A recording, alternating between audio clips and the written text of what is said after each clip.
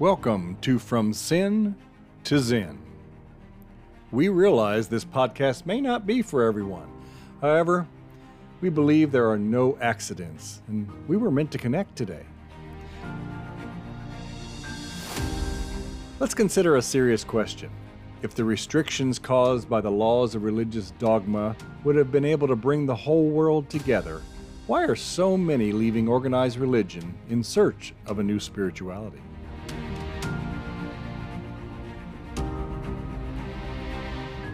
From Sin to Zen offers you an opportunity to contemplate what is true, which you will decide for yourself during our journey to spiritual self-empowerment.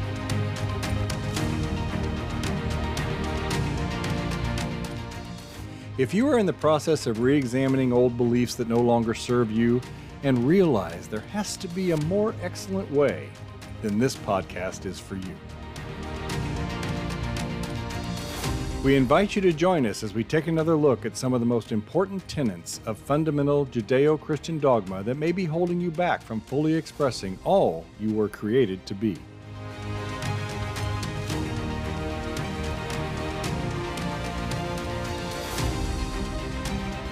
This will take us from fear-based dogmas to a love-based experience, or from sin to Zen.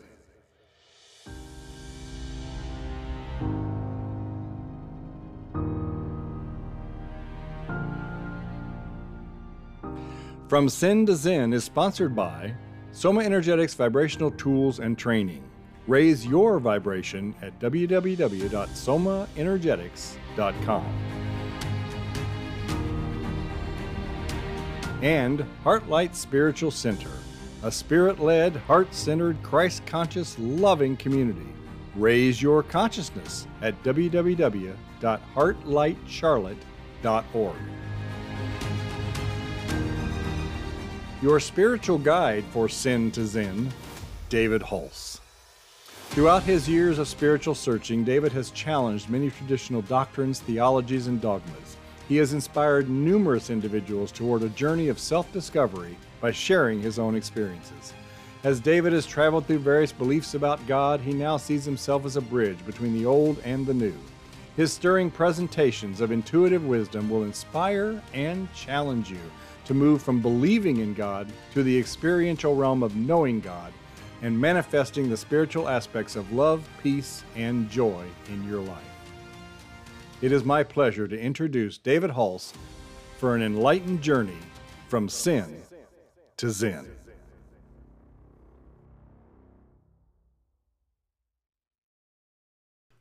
Hi, welcome to today's podcast. This is David Hulse, and today we're going to tackle a very controversial subject that really I found a lot of people don't write much about or talk about in their writings on Christian doctrine, and that is the subject of hell, the doctrine of hell. For you that are joining us for the first time, this is a podcast reaching out to those who are going through a transition and a healing process from old religious fear-based doctrines and teachings that has had a deep effect upon us, even unconsciously or in the subconscious level. Oftentimes we don't even know. Oftentimes we believe that we've changed our belief systems mentally, but we have not changed those deep patterns of that first 7 years of our life that we were not conscious, but just downloading everything we heard, everything that we saw. And we don't realize today that some of our unhappiness, depression, anxieties, and oftentimes those things that cannot be diagnosed, especially in a chemical way or a specific way, is because of what we have repressed becomes what we are depressed about. So let's talk about this subject of hell today. Hell is based upon fear-based doctrine. Now, Christianity itself wasn't always the Christianity that you see in the world today. There was a pre-time of Christianity known as the Gnostics, for instance, and to those tribes that were what we call Nicene. Now, Nicene is a council that took place around 325, in which actually was the organizing of Christianity as we know it today. And it was brought together for the very purpose of becoming a universal doctrine, meaning very exclusive doctrine of a universal church, a universal belief system, and everything other than that would be wrong. And of course, this has caused a lot of divisions. It's caused a lot of pain, a lot of sorrow, a lot of wars are fought and still being fought over these deep religious ideas. Today, we're seeing a time that's been going on for the last couple of decades, actually, that we've seen a shift of people who are outgrowing their religion as far as man-made organized religion, and yet studying one to hold on to spiritual principles. And we call that today being spiritual and maybe not so religious. I went through that many years ago. I did not want to give up the idea of an intelligence, of a being. I didn't want to give up the fact of something that I could attach myself to that was bigger than myself. And therefore, I followed a more spiritual path and kind of shed the skin of old religion and built a ministry and teaching ministry on that. So let's begin and let's talk about the word hell. The word hell in the Old Testament is always translated from the Hebrew word Sheol. And I have always and continue to tell everybody that these people that you read in the Bible did not live in the West, did not speak English, and did not look like Western European people. They were people of a culture that is not taught in most Christian churches. Jesus was an Eastern. He was Near Eastern. He had the Eastern customs. A lot of things that Jesus did in the Bible is very hard to understand from a Western point of view, but very easy if you understand the midrashes of the teachings of the rabbi, of our teacher of the East. So the word hell is a translated English word from words that are from the Hebrew and from the Greek. So hell in the Old Testament is always translated the word Sheol, or a place of the dead. And it is translated Sheol 64 times. It is translated the word hell 32 times and pit 3 times. Other words in the Hebrews are Hades, Tartarus, and Gehenna. These are now words that are in the New Testament Greek and are incorrectly translated hell. The word Tartarus, Tartarus, is used only once in the Bible and refers to the deepest abyss of Hades. Of the definition of Tartarus actually would mean the same as Sheol, as in a grave or even a hole in the ground. If you dug a cellar in the ground and maybe you wanted to put your vegetables or potatoes in there to keep them as fresh as long as you could say that you had put them in hell or in a hole or a place in the ground. So these have totally different meanings than what we basically have been taught. The scripture I'd like to start out with you that I really like is from the Mirror Bible. It's one of my favorite translations of the Bible. As you know, there are many translations of the Bible, which has been very strange to me because I was raised on one particular translation called the King James Version of the Bible from around 1611 or so, that was considered to be the infallible Word of God. And if you open that first page of that book, it says that this is the King James Version. It doesn't say this is God's version. It is King James Version. And the King James Version was coming at a time in which there was a big shift from the power of Rome and the papacy of Rome and from the Pope to the King. And therefore, a new church is made. Most of you know that history of Henry VIII, who wanted to remarry, and they wouldn't give him a divorce in Rome. Therefore, he started his own church called the Church of England. And therefore, the king took the place of the Pope. And that's why we have the King of Kings and the Lord of Lords. These are all very Jacobean 17th century type English terms that are in that Bible. But what is interesting that even people believe that begin to do the Amplified and the International, and oh my goodness, there's so many different translations of the King James Bible now. And the reason was because people weren't understanding the King James Bible in its old Jacobean language. And so people had to start translating it because people were not understanding the letter of the Bible. So I want to give you something out of Hebrews 6:2 that says all of the teachings of the Old Testament, which were about ceremonial washings, which would represent baptisms, the laying on of hands, which means in order to identify with the slain animal as sacrifice, and all the teachings pertaining to a sin consciousness, including the final resurrection of the dead in order to face judgment, are no longer relevant. What that means is that we have laid that foundation in religion, and now it's time for us to go on into an evolved state of consciousness. So that's what we're trying to do on this podcast. We're trying to leave some of these very fundamental doctrines of Christianity and move into the true spiritual path toward enlightenment or awakenment in some way. So the word hell,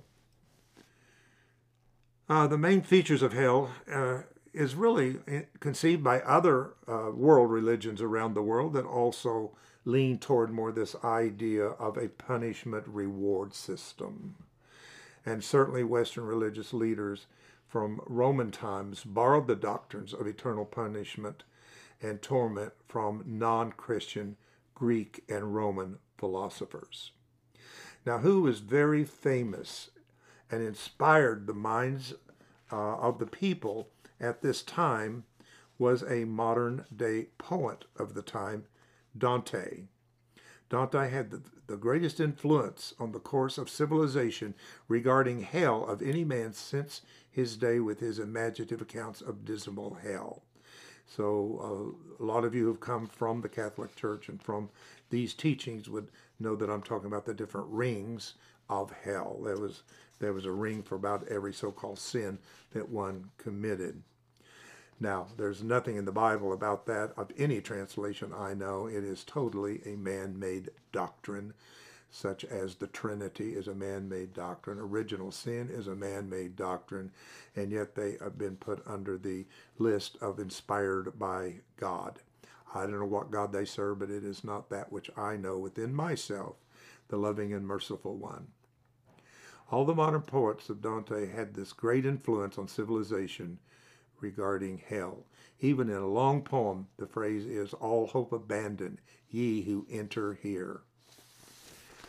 I was raised in that kind of religion, a very strong literalist religion that taught what we call hell, fire, and brimstone as an eternal punishment for people who did not believe as we believed, or believed people who did not believe the interpretation of the Bible that we did, and therefore they were found out of. But you know, a lot of why I'm where I am today and the reason I'm talking to you this way is because of something that I call innate common sense. There were just some things as a young man that I sat and listened to in the church I was raised in that somehow did not resonate with what I was feeling in my heart. They would say things that were very judgmental, things about God being vindictive and all these things, and it just didn't feel right to me, even as a very young man. So I learned very early that I should check in inside. I had to check with my heart and not just take things that were said because the preacher said it or because the church believed it or a certain doctrine promoted it. But I found out that really there was some kind of mechanism deep inside of me that wanted to guide me and lead me, and that it has done for over 6 decades that I stand before you today. So hell. First little book I ever wrote back in 1980 was called Hell Yes or Hell No, because I needed to know. This is a big question. Where shall you spend eternity? What happens in the afterlife? These are deeply on the minds of people, whether they're conscious are unconscious of it, but we've all been in some way exposed to this idea of the afterlife as a place of torment whatsoever. So let's look a little bit about this word hell. Now, the books that Dante wrote that had the great influence was the Inferno, Dante and his Inferno, and also the Divine Comedy, which deals with all the parts of hell, purgatory, and paradise. So, quoting from the Encyclopedia Americana, it says that all poets of modern times, Dante was perhaps the greatest educator. So he was very popular, had a great influence to sway the collective consciousness of his time through his writings. I personally believe in what I have researched and studied about Dante, that he himself was tormented in his own soul. He had a lot of mental and emotional issues that he would put out into his books and art, and to show his own inner pain, which today we call hell. Hell was actually what was coming from him and his experience, and therefore the church grabbed upon it. Now, I do not believe that the church started out with this fear-based teaching. I think it only comes into the 4th century. Before then, there was a whole different God, a whole different Christ or Jesus, whatever you want to call it. But all of it was very different from what it became, in the sense that man himself began to put this together in a way to hold the control and the power over the masses of people. And this is not new. It's been as long as we know man's been on earth, up until even the day that you and I are living in this time, that it's all about the control of the many by the few. And that's why we need to be personally empowered. People say to me all the time right now, I'm a little confused. I don't know what to think about the future. I don't know what's going on with politics. I don't know what's going on with religion. I don't know what's going on in education. I'm not sure about the financial future of America and of the world. I hear this a lot because people are looking at a blank canvas. I know we want to look into a crystal ball and we want to see this is what's going to happen, this is what's going to be. But now that people are growing up spiritually and taking more responsibility of stepping into the co-creative position to realize that the creator, the intelligence, whatever you choose to call it, actually comes through the thoughts of its creation. The thoughts of the creation becomes the thoughts of the creator. And that's how the creator is extended out into the world, is through our ability to allow it to think in us and through us and as us. Now, we call these thoughts not the thoughts of everyday human thoughts, which are very chemical. They're all brain cell firings of neurons that have been patterned based upon memory and past. So we're constantly living in the past with our brain. We're always a day late and a dollar short, I like to say, because most everything we think now has been thought at another time. And we believe what other people say. I read one time that there was, I think, 78% of people will go through an entire lifetime and think only thoughts that have been thought before. Now, it's important to realize that a lot of ourselves is pure potential. We use so little of our even genetic material. We use so little of our mind, of our consciousness. Most of it is just laying there as pure potential, ready to be awakened in us, because we're here to expand our consciousness. We're here to evolve ourselves. That is the whole purpose that you are alive and have incarnated on this planet, is that you can have thoughts that others have not ever thought. This is why I promote entrepreneurship. I think it's so important that you realize that every one of you holds a plan or purpose for why that you are here. And I almost could say that could be a definition of hell itself. Hell is not being aligned with that. When you are not aligned with the reason that you are here and that you incarnated, if you're not fulfilling that purpose and walking that path, then everything feels off to you. And it's in that place of being off and not aligned that the ego mind sets up its world. a world of separation, a world of frustration, a world of anxiety, a world of confusion, don't know what to do, not sure what decisions to make. And that has suppressed the most important thing in us, which is our innate intelligence system. And that is when we learn to be guided and to be led. And when that happens, you can maybe experience a little heaven here on earth, which is total alignment between the inner and the outer, between the human and the divine, the spirit and the flesh. All of these things coming together will give us a great atonement and alignment with ourselves that will will make us feel whole. And it's all about being whole, holy here, holy there, in your purpose and whatever is happening in that way. So hell, we borrowed it from the philosophers, also from Virgil. These were tremendous writers. They were talented, no doubt about it, and had such a great influence upon the people of their time. If you ever ask yourself the question, will those in hell ever leave to be resurrected, or will they be confined equally to hell and be unable to take part in any further resurrection? We have been taught that when a person dies, they go immediately into hell, time without end. What does the scripture say about this? So I'm going to read John 5 and 27 and 29. And hath given him authority to execute judgment also, because he is the Son of Man.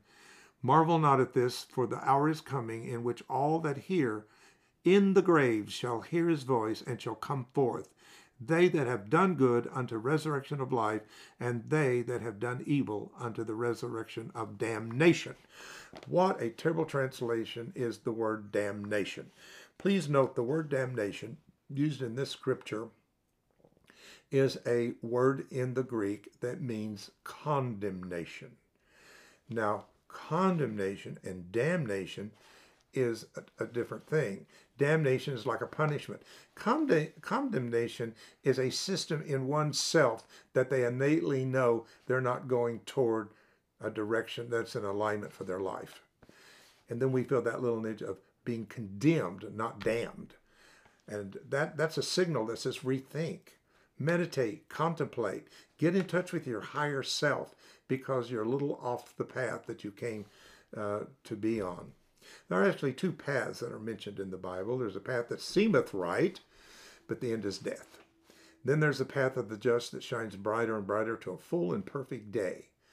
And which path are you on today? Are you on the path of enlightenment, of learning, of growing, maturing your mind and your consciousness to understand the great questions of the universe, such as why are we here? What are we here for? And what are we going to do to co-create our destiny through the power of the divine that has been given to us? So a lot of these words have to be totally looked at differently. Jesus mentioned hell once when he talked about how hell was a place where the worm dieth not. That's strange, whatever that means. The worm dieth not. And he was referring to a place called Gehenna. Gehenna. And Gehenna is a word that was being used for outside the gates of Jerusalem was this garbage heap that was kept burning all the time for all the refuse of the city. Now, oftentimes there would be criminals that nobody claimed them. They didn't know any identity, and after a while, they would throw them into the fires of Gehenna. This is all Jesus was talking about. He wasn't talking about an eternal place of punishment, but he actually was talking about this garbage heap. So a lot of this stuff is very natural stuff. It's not even spiritual in that way. One of my very favorites of all is in Psalms 139 and 8. And David is saying here, if I ascend up into heaven, thou art there. If I make my bed in hell, behold, thou art there. Wherever the presence of the divine is could not be hell. Hell would be no longer where the presence of the divine is. So what this is saying, wherever I go, whatever I do, I am. I am. I don't care where I go. The I am of my being is always I am. So this is important to understand, that if hell, in the context we're talking about, is more something that we make for ourselves, it is something based upon our choices and what we choose that can cause hell. Trust me, the people, as I'm speaking right now, that just went through the horrible hurricane in Florida and other places, that are crying out. They have no food, they have no house, they have no job, they have no anything, and they're crying out. Try to tell them that hell is an afterlife thing. People all over this world are going through hells that we have made for ourselves. And the thing is, we can escape out of hell. Finally, Pope John Paul actually said this: hell is the pain, frustration, and emptiness of life without God.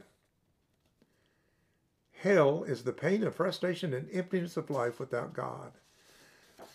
So I think it's important to understand that whatever you choose to call the divine or the sacred in yourself, God is a word that is used by most Christian religions especially, and other religions of the world too, is pertaining to a presence that is within all of us, not to some old man in the sky, the anthropomorphic person who looks like us, but it is the presence that dwells within in each one of us. Neil Donald Walsh, in his book, Conversations of God, said hell is the opposite of joy. It is unfulfillment, unenlightenment. It is knowing who and what you are and failing to experience that. Once you know who you are and you don't experience that in your life, you will bring in a lot of pain and hurt, which we could translate hell. Fire is always connected to hell. I was taught that is Satan's domain is in fire. But let me give you a few scriptures that tells you that it's very different. Hebrews 12:29, for our God is a consuming fire. Seeing God as a fire. Why? Because what we give to God is burned up into God. It is completely purified. If there's impurities in something like a diamond, when it's found in the rough, they put it in the fire. If they put gold doesn't come out shiny like it is, but it's because it's been through and refined through the fire. And we are going through fire on this planet right now in many ways, because I think it's trying to burn out the dross in ourselves. The doubt, the fears, the unbelief, prejudice, hatred, all these lower human attributes that has ended up in the world that we live in today. I think there's a sacredness to the fire. Also, not only is God fire, but Hebrews 1:7 says he makes his angels winds and his ministers a flame of fire.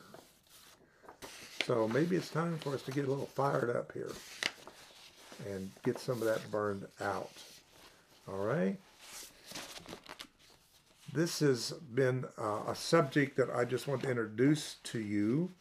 I encourage anything that is mentioned on this podcast that interests you, that you take the responsibility to do the research for yourself.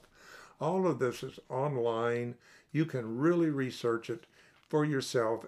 And because if you've been taught a certain way by religion or society that you find out is not true for you, all you have to do is bring a correction to it and replace that belief with a new belief. And when you do that, you change the whole vibration and frequency of the process of cellular development. Did you know that? That cells read the blueprint of our belief systems, and they are made from that blueprint. If that blueprint is inferior, if that blueprint holds a lot of things that are not correct in the alignment of our highest and best good and intelligence, then it's going to cause us to live an unbalanced life. And right now we certainly need a balanced life. So I want to thank all of you. I hope that you will think and contemplate upon these things that I've mentioned. And I hope that if that is something in you that is blocking you and keeping you from your highest and best, that today, through the power of the inner teacher, whatever you choose to call it, that it will bring the corrections that need to be corrected, that you become a free spiritual channel for light to flow through you and through your heart and out into the world itself. So next time, I wish you the very best and highest.